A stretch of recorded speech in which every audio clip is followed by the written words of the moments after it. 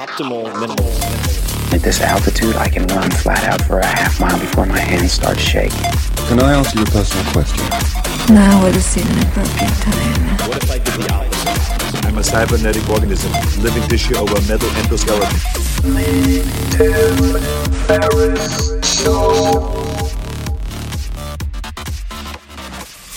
This episode is brought to you by Athletic Greens. I get asked all the time what I would take if I could only take one supplement.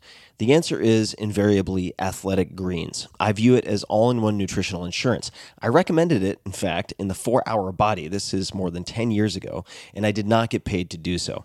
With approximately 75 vitamins, minerals, and whole food-sourced ingredients, you'd be very hard-pressed to find a more nutrient-dense and comprehensive formula on the market. It has multivitamins, multi-mineral greens complex, probiotics and prebiotics for gut health, an immunity formula, digestive enzymes, adaptogens, and much more. I usually take it once or twice a day just to make sure I've covered my bases if I missed anything I'm not aware of. Of course, I focus on nutrient-dense meals to begin with. That's the basis. But Athletic Greens makes it easy to get a lot of nutrition when whole foods aren't readily available. From travel packets, I always have them in my bag when I'm zipping around. Right now, Athletic Greens is giving my audience a special offer on top of their all-in-one formula, which is a free vitamin D supplement and 5 free travel packs with your first subscription purchase. Many of us are deficient in vitamin D. I've found that true for myself, which is usually produced in our bodies from sun exposure. So, adding a vitamin D supplement to your daily routine is a great option for additional immune support. Support your immunity, gut health, and energy by visiting athleticgreens.com/TFS. You'll receive up to a year's supply of vitamin D and 5 free travel packs with your subscription. Again, that's athleticgreens.com/TFS, as in Tim Ferriss Show. athleticgreens.com/TFS. With LinkedIn Jobs, we tap into a network of more than 1 billion professionals to help you find quality professionals quickly and easily for any role you need. Marketing wizards? Found them. Software engineers? Found. That project manager I could never seem to hire? And found. LinkedIn Jobs quickly matches your roles with candidates with the right skills and experience. In fact, 86% of small businesses get a qualified candidate within 24 hours. Post your first job for free and get started at linkedin.com/acquire. That's linkedin.com/acquire. Terms and conditions apply. Hello, boys and girls. This is Tim Ferriss, and welcome to another episode of The Tim Ferriss Show, where it is usually my job to deconstruct world-class performers and tease out the routines, the habits, favorite books, etc. that you can use. This is a slightly different format today. We have an in-between-isode, which is a shorter episode, a shorter format, and we have a reloaded round 2 with Derek Sivers by popular demand. Derek Sivers, at Sivers on Twitter, Sivers, is one of my all-time favorite humans. I call him often for advice. You can think of him as a Philosopher King programmer, master teacher, and merry prankster. Originally a professional musician and circus clown, I'm not kidding, Derek created CD Baby in 1998. It became the largest seller of independent music online with 100 million in sales for 150,000 plus musicians. He then sold CD Baby in 2008 for $22 million, giving the proceeds to a charitable trust for music education. I could use some talking education because I'm chewing my words today. And this particular episode is comprised of questions that you guys submitted in part. So there were a number of questions I didn't get to asking him, and he answers those, and he cut my voice out of other episodes to do so. And then there were questions upvoted on Reddit for him to answer, which I promoted on Facebook and on Twitter, so you guys could participate. And he asked those folks to send in audio. So the questions he answered were in part determined by those willing to send in their questions via audio from all over the planet. And he answers things such as successful, who's the first person who comes to mind, how should one share themselves or their work online, probably the best answer I've heard anyone give, parenting advice, or at least his practices, Socrates and learning programming and how those are related. One of my favorite quotes that I've ever heard him put out there: if more info were the answer, we'd all be billionaires with perfect abs. So he talks about the difference between knowing and doing and how to bridge that gap. Habits for living a successful life, and what he would do if he were starting over with $1,000 in the bank and just the clothes on his back, could not use his name or face recognition to do anything. And this episode is worth listening to, even if you just listen to the last 3 minutes. And that is where he answers the question, what is something you believe that other people think is insane? And he expands that to mean, what unpopular opinions do you hold? It is awesome and hilarious. So if you want to listen to the first interview that I did with Derek, you can just go to 4hourworkweek.com/Derek, all spelled out. But this one stands alone. You can listen to it independently or just by itself. I suppose those are the redundancy department. And that is it. So please enjoy this solo act by Derek Sivers. When people ask you, what do you do? How do you answer that? Ooh, that's a heavy question for everyone, isn't it? Like we think, oh no, this is my big moment. This is where I have to define who I am. I heard that Stuart Brand gives a different answer every time he's asked. I like that. It's a good challenge. But if you search YouTube for the British magician Darren Brown doing his hypnotizing handshake, I think one of his videos is called Russian Scam. He holds out his hand as if to shake yours, but then when you lift up your hand to shake his, he grabs your forearm with the opposite hand instead, and he puts something else in your hand. It's all very confusing, and it puts people into this state of confusion, where they're open to suggestion to help find some reason for what's going on here. He's got this great little book called Tricks of the Mind that I highly recommend, where he tells how he did something similar to stop a mugging. He was held up at knife point in a dark street once, and the attacker said, "Give me all your money." And Darren Brown just turned to him and said, my grandfather had a wall that was 5 feet high, little ducks all around. Do you know the type? Like this. And a few more nonsense sentences like that, and the mugger was just completely thrown off. And he walked off kind of derailed. So I think that confusion is a great way to break habits. So lately, when someone asks what I do, I tend to say something like, I don't know, or, I've never thought about it before. And then that just derails the whole routine of a boring conversation, right? It lets them know we're not just painting by numbers now. And also I think it's like finding someone who doesn't know their name, right? Like, how could you not know your name? How could you not know what you do? Poor guy must have amnesia. Let's help him figure it out, because we can't just have someone walking around not knowing what it is they do now, can we? When you think of the word successful, who is the first person who comes to mind and why? Well, the first answer to any question isn't much fun because it's just automatic, right? Like, what's the first painting that comes to mind? Mona Lisa. Oh, name a genius. Einstein. Who's a composer? Mozart. But this is the subject of the book Thinking Fast and Slow by Daniel Kahneman. There's the instant, unconscious, automatic thinking, and then there's the slower, conscious, rational, deliberate thinking. So I'm really, really into the slower thinking, like breaking my automatic responses to the things in my life and slowly thinking through a more deliberate response instead. And then for the things in life where an automatic response is useful, I can create a new one consciously. So, like, what if you asked, when you think of the word successful, who's the third person that comes to mind? And why are they actually more successful than the first person that came to mind? Well, in that case, the first person would be Richard Branson, because he's like the stereotype, right? He's like the Mona Lisa of success to me. And honestly, you might be my second answer, but we could talk about that a different time. And my third and real answer, after thinking it through, is that we can't know without knowing a person's aims, right? Like, what if Richard Branson set out to live a quiet life, but like a compulsive gambler, he just can't stop creating companies? Well, then that changes everything, and we can't really call him successful anymore. What are the most common misconceptions about you? Oh, I feel pretty understood. I don't think people are thinking about me enough to conjure up any misconceptions. We think the goal of writing and communication is to be understood, but I think a better goal is just making sure that you're not misunderstood. I learned this the hard way at my last company because we had 250,000 customers. So when I'd send out an email to everyone, if any sentence was at all unclear in any way, I'd get like 50,000 confused replies from people, which would take my team like 1,000 man-hours to go through. So now anything I put out into the public is rewritten and edited like crazy until I think it's as clear as can be.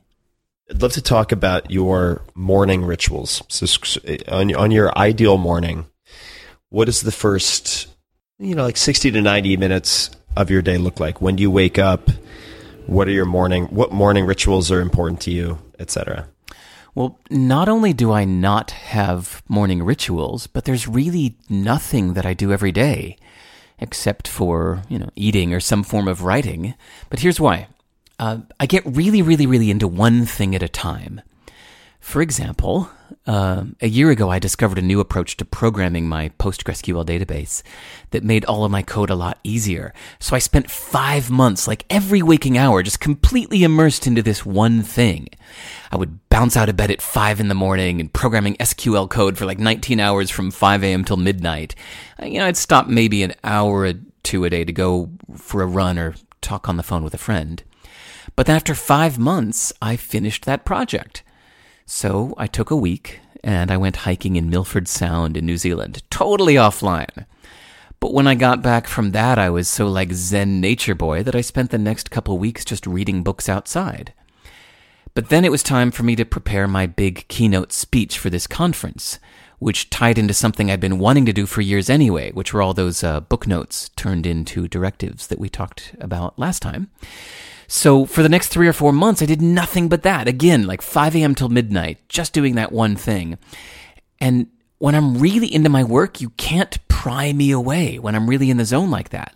Like, I don't want to hang out. I don't want to watch anything.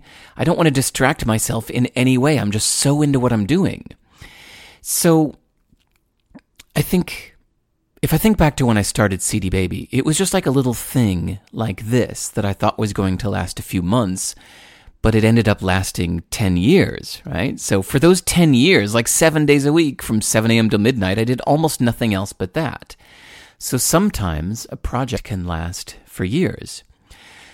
So the point is, I can picture that ideal world, right, where I spend a few hours a day on each of my top 3 priorities. But I just get so in the zone with one thing that it feels like going against my nature to break that. And I read once that people who were happiest with their life when interviewed at the end of their life were the ones who had spent the most time in that state of flow, just being in the zone. So although I feel I probably should have these morning rituals and daily habits, I just don't. And knowing this, I can plan accordingly, right? Like if I want to learn a language, it's probably not going to be by doing it 2 hours a day, but just total immersion. What are you world class at that people might not realize? Or what do your friends know you're world class at that the rest of the world doesn't know about? I've got the world's longest attention span. I'll just sit down and do one task for like 12 hours straight, or all day for 25 days in a row, I love that my kid is getting it from me by the way that we play. Like, whenever we play, I never say, let's go, time to go. We just do something until he's ready to move on. Like, he'll lead me to the river and just throw rocks in the water for a couple hours. And then we'll go to the ocean and build a fort out of driftwood for hours. And then draw in the sand with shells until he's sleepy. And we've always done it this way since he was, like a 1-year-old. Other families would come play on the playground for 20 or 30 minutes at a time, but we would just be there for hours with him fully immersed in some newly invented game. And what's funny is that nobody else can hang with us like this, like not even his mom. Everyone else gets so bored. People ask if I meditate or do yoga, but nope. My daily life feels like working meditation. Even being with my kid is like meditation, as you can tell. Okay, now we're doing the format today where we're going to open up the phone to callers. But, since it's Christmas Day, phones are a little slow. Hey, there's a call. Hey, Derek, this is Sam Thomas Davis from Stockholm, Sweden. My question is, where are you up to with the Do This project, and are you going to be sharing your findings on your blog? Many thanks. Yes, definitely. In the first podcast, I said I had like 18 sentences, but really I meant I have like 18 categories, such as how to be useful to others, how to get rich, how to like people, things like that. So altogether, I've got about 120 directives, and each one I think requires a little more explanation. So instead of just listing them all, I think each idea deserves its own little spotlight, right? Like a little page that can be linked to and shared about just that one idea instead of only the entire list. If you want to be notified when they're ready, just get on my private email list, either by going to sivers.org/list or just email me to ask. It's derek@sivers.org.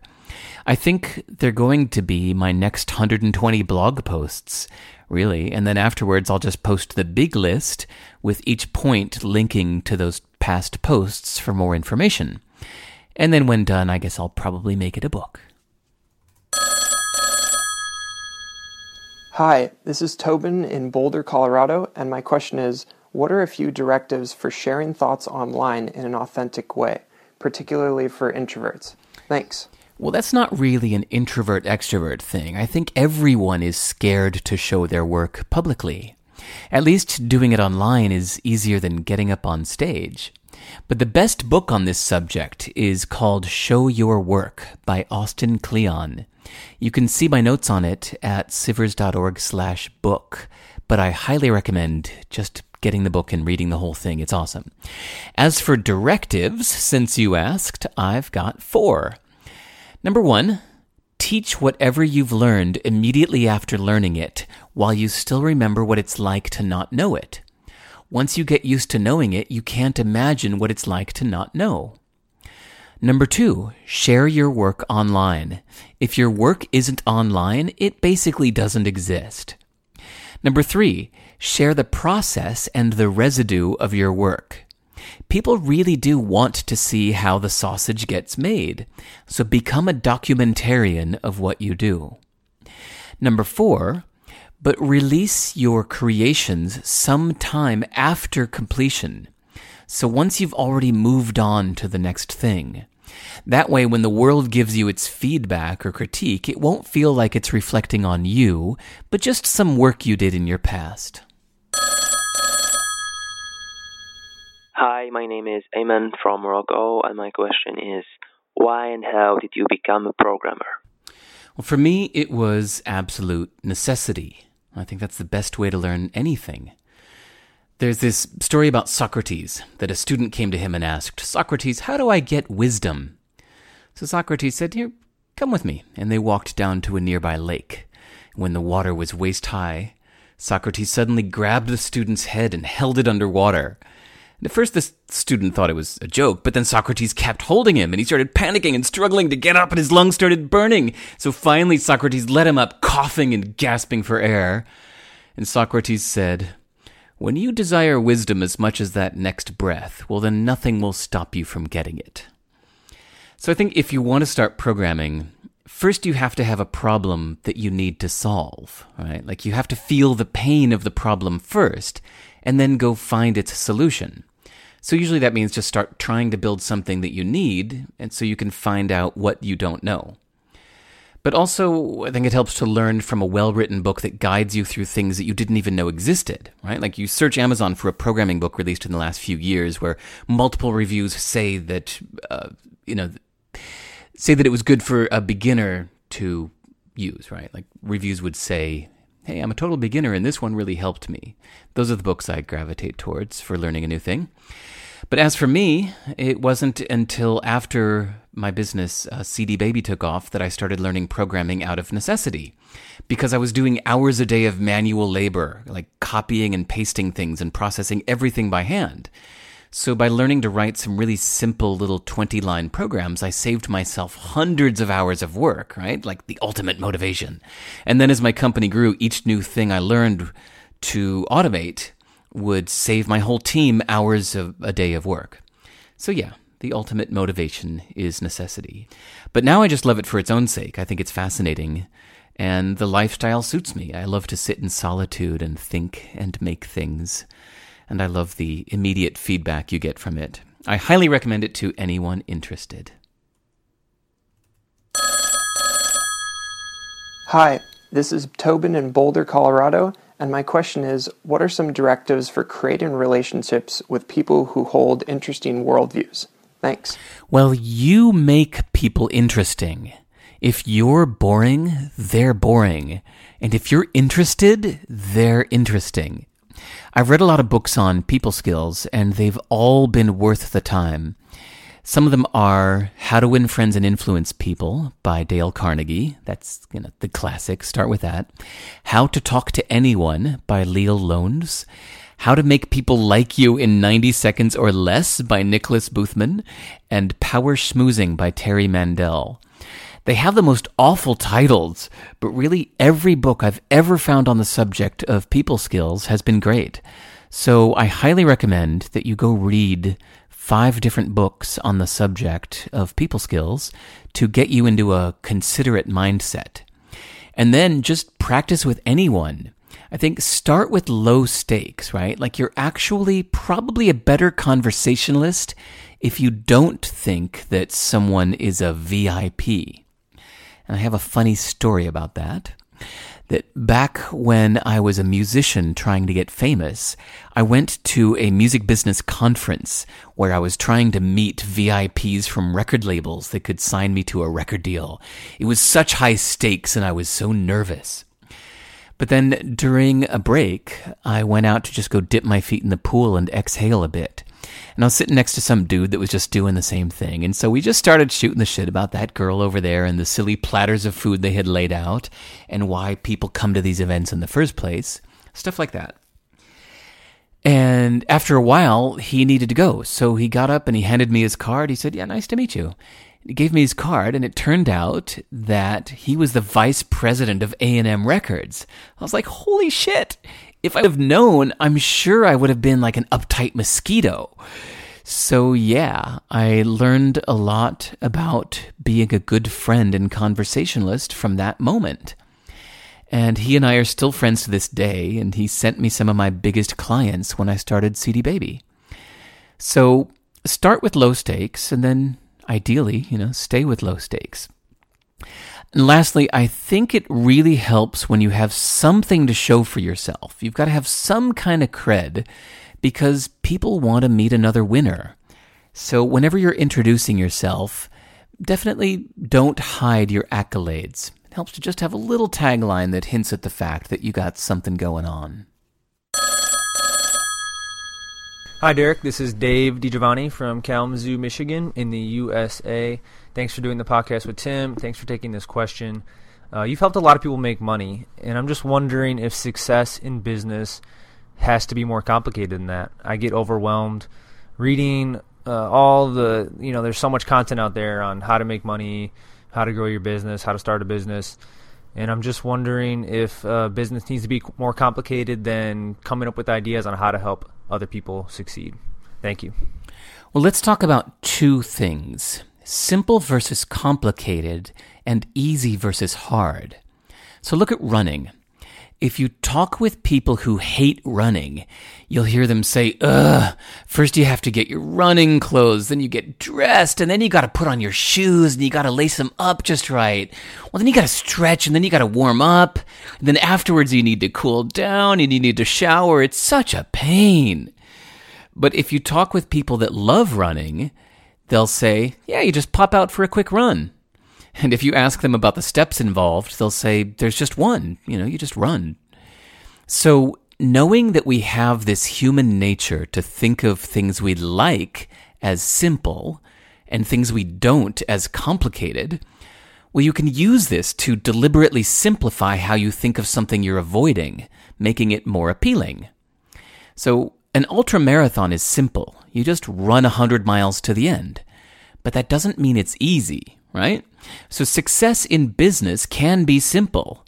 You just find a need that people are proving they're willing to pay for and then find a profitable way to solve that need for them. But it doesn't mean it's easy.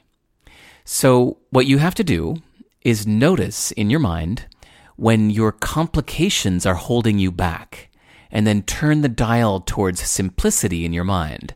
So you just jump out the door and start running.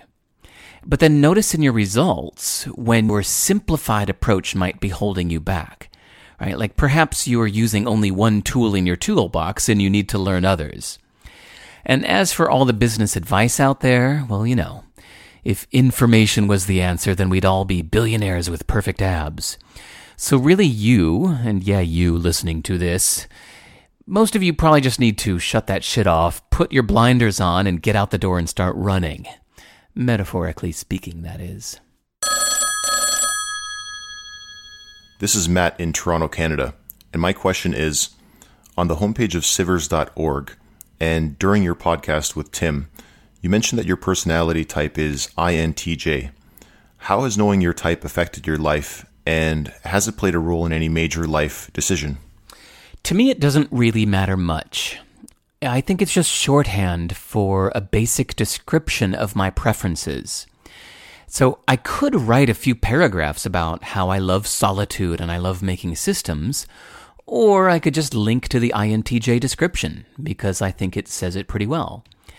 But I think the Myers-Briggs are kind of like, it's like we made 16 little clubs, like Hufflepuff, Gryffindor, Ravenclaw. So because of these Myers-Briggs types, you can see someone else and say, oh, hey, you're a Ravenclaw too. I've met a few other INTJs who contact me because I have it right there in my self-definition, and we always seem to get along really well. I think it's cool. Now, as for affecting my life, well, I found that when I stopped going against my introvert nature and instead just decided to shape my life around it, it made me very happy. Because before that, I used to do a lot of really extroverted things, thinking that I had to. But now I work alone instead of around others, and I say no to almost all big group things, and instead spend really good one-on-one time with other people, and I'm happier than ever. I really think it's one of the best changes I ever made in my life. Hi, this is Tobin in Boulder, Colorado, and my question is, what should someone ask to determine their own utopia? Thanks. First, ask yourself, is this in theory or in practice? Like, have you proven from your experience that this is really what works best for you? Whatever idea you have to challenge it. You need to argue against it because there are so many things that seem great in theory, right? Like, for example, say you're living in a little apartment in a noisy city, and so you think that you'd be happy if only you had a big place out in the silent country. And so you do it. You splurge, you buy a place, or you sign a year-long lease, and then you move out to the country, and after 2 months, you realize that you miss too many things about the big city. You made the wrong prediction. And it happens the other way too, right? Like people moving from the quiet burbs to the big city. Or somebody who's an employee that thinks they'd just be happy if they could quit their job and start their own business. And oops, doesn't always work out like that. So my recommendation is to do little tests. Like, try a few months of living the life you think you want, but leave yourself an exit plan, being open to the big chance, that you might not like it after actually trying it. The best book about this subject is Stumbling on Happiness by Daniel Gilbert. His recommendation is to talk to a few people that are currently where you think you want to be and ask them for the pros and cons, and then trust their opinions since they're right in it, not just remembering or imagining. This is James McGill from Sligo, Ireland, and my question is, how do you define success? And what habits or skills are most important to living a successful life? Thanks. Okay, well, first let's define success. Ask yourself if you think Robin Williams and Philip Seymour Hoffman were successful actors. I think it's a tough call. Like, my first reaction is yes, but the more I think about it, my answer moves halfway towards no. As a different example, think of someone you know who that you'd consider be like the definition of a total loser. And now you give that person $1 million. Are they now a winner? Of course not. And that sounds like a contrived example, but a lot of fame and fortune is dropped into the lap of people who were just the right face in the right place at the right time, but are actually miserable, awful people by any definition.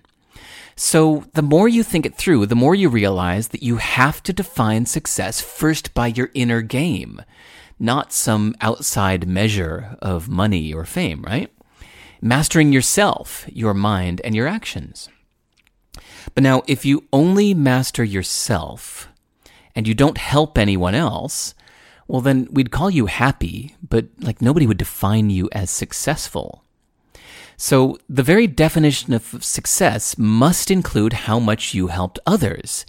And I'll bet that if you helped thousands of people, even if you didn't ultimately profit from it, but you were personally miserable, well, we might still call you successful because you helped others, right?